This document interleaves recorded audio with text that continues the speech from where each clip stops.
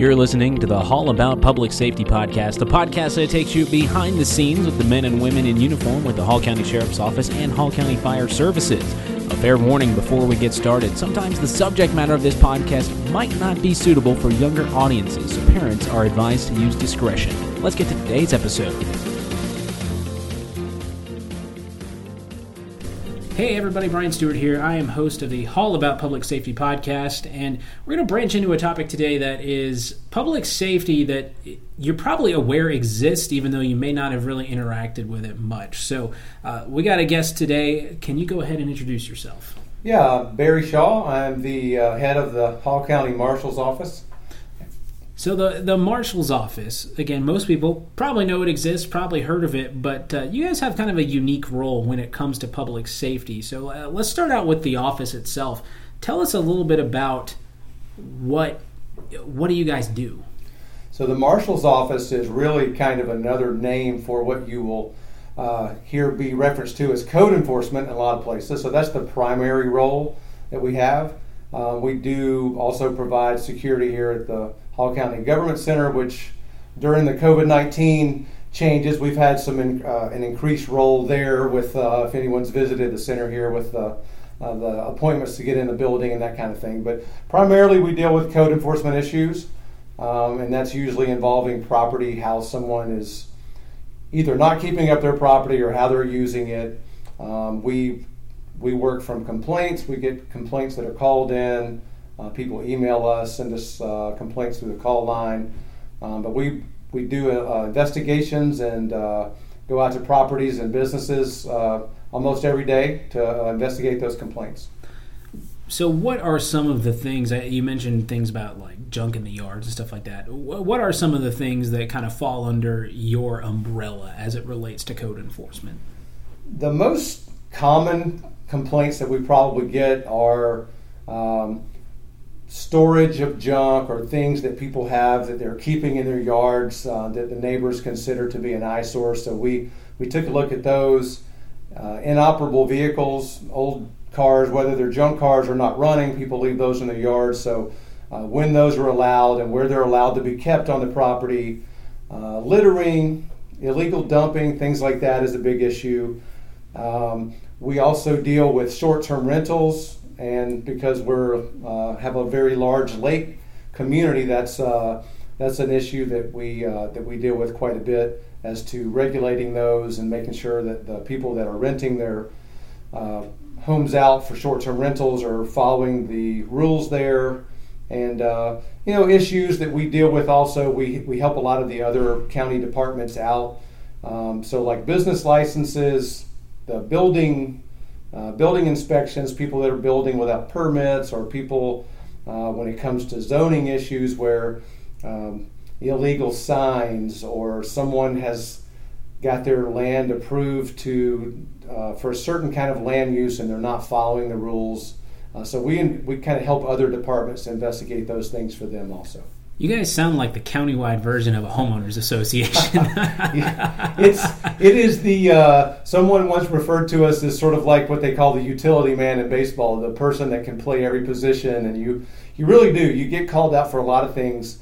I think a big part of our job is to try to be a problem solver, and so there are, as you mentioned, homeowners associations. We don't deal with homeowner association rules or property line disputes. This guy cut a tree down that's on my property. Some of these kind of things we don't really deal with, but we still find ourselves sometimes talking to neighbors about these things and so what we try to do is sometimes, even if we don't necessarily have the authority to fix it, is to try to talk to neighbors to get these things worked out, because that's really the end result. So you'll really act as mediators in a lot of these situations. You're just, if someone has a beef with their neighbor, you can sort of be the one to hopefully try to settle things down. And yeah, at times. I mean, there are times if the issue that they call us about is purely something that's a civil matter, we don't respond to it, but there could be a legitimate code violation that we are addressing, and while we're there,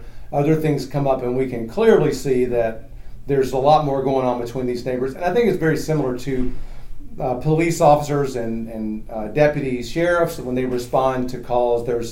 there's going to be issues that they are faced with that there's really no legal authority that they have to fix the problem, but there they are, and they're standing in front of a problem. And so that's sort of what you're kind of called to do, is to try to mediate those out and try to resolve the problem. And before we move on to the next part of this discussion, just if somebody has a code enforcement related issue, how should they go about contacting y'all? Because I'm sure you guys don't need them calling 911 because their neighbor has a junk car in the front yard. Yeah, so for us, we've from our website, you can call. People can call the office and leave the complaint over the phone. They can, when you go to our website, there's a link where you can click and you can send an email in. And if someone wants to be 100% anonymous, there's an online complaint form where they can just submit the complaint, the address, and what they're seeing out there, and then they can send it in that way. We do really encourage people to leave us some sort of way to follow back up with them. And one of the main reasons why is because in Hall County, there are some places that we don't go. So we don't handle code enforcement for Gainesville, and we don't handle it for Flowery Branch or Oakwood, or it might be a sheriff's department issue. There are people that send us complaints in with no name, no phone number, no email, and it's about drugs on their street or people speeding up and down their street, and we don't deal with that. That would be a sheriff's department issue. So sometimes we can tell it's the same address, the same complaint. We have no way of reaching back out to them to tell them that they've got the wrong person, so they're probably getting frustrated. So we do pass those complaints along to where they need to go, but it's just kind of helpful to be able to get back in touch with them. And the second part of this conversation I wanted to have was just to get to know you a little bit better, because you're still somewhat new on the job here at Hall County. You started late last year, is that correct? Yeah, I started the week of Thanksgiving. And I know we've entered some absolutely crazy times just in the world in general, but on your first 6 months or so here on the job for Hall County, how has it been? And then if you can kind of backtrack and give us your background that led up to it. Well, it's been great. I'll tell you, it's a very welcoming environment, and I've really enjoyed it. I live in Beaufort, so it's very close. And I spent basically an entire career, it feels like most of my life, working for the city of Atlanta and in the police department. And I retired from there in November. I retired as a police major, so I had a lot of great assignments. And one of my assignments while I was there was I was in charge of code enforcement for the city of Atlanta. There, the code enforcement falls under the police. So that was. It was a great experience for me, and I think that's something that's kind of helped me come into this role.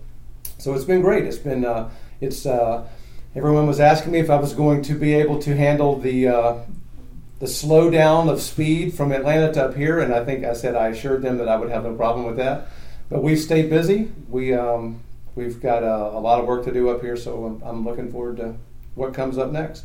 Now, did you spend your law enforcement career to this point with the city of Atlanta and now Hall County, or were there any other stops in between? No, that was it. I started there once upon a time when I was young, and I was a young patrol officer riding up and down the streets, and then from there I probably spent about a third of my career in detectives, various assignments, and so doing investigations of all types and supervising detectives was a big part of my career, and I probably spent almost the last 10 years as kind of a member of the command staff for the police department. So I was probably in a lot more meetings and than I would have cared to, but that's kind of how my time went there. Yeah, and I just have to imagine that going from Atlanta to Hall County is a bit of a transition, but is it in fact slower, or is it just different?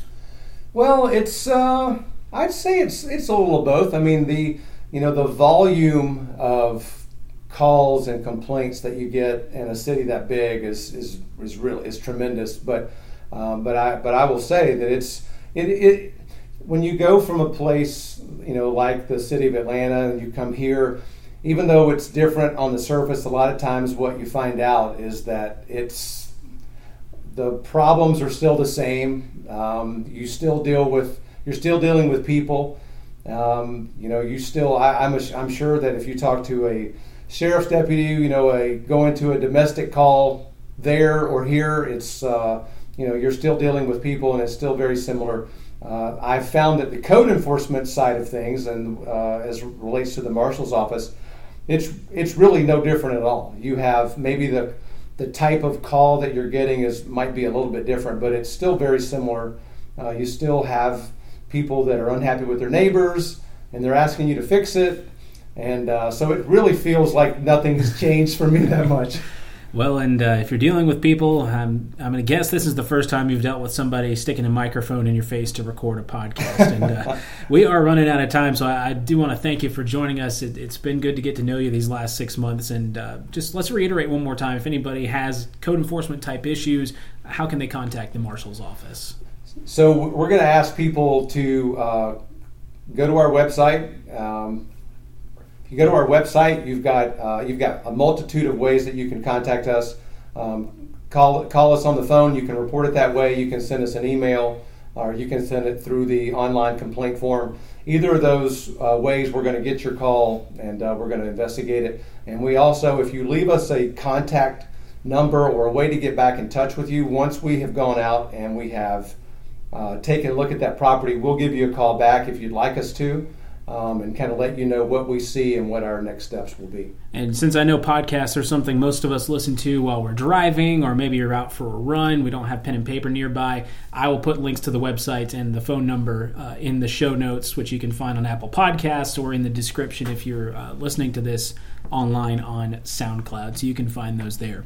Again, I'm Brian Stewart, your host. Captain Shaw, thanks for joining us. This has been fun to get to know the Marshals office, and we will see you next month on the All About Public Safety podcast.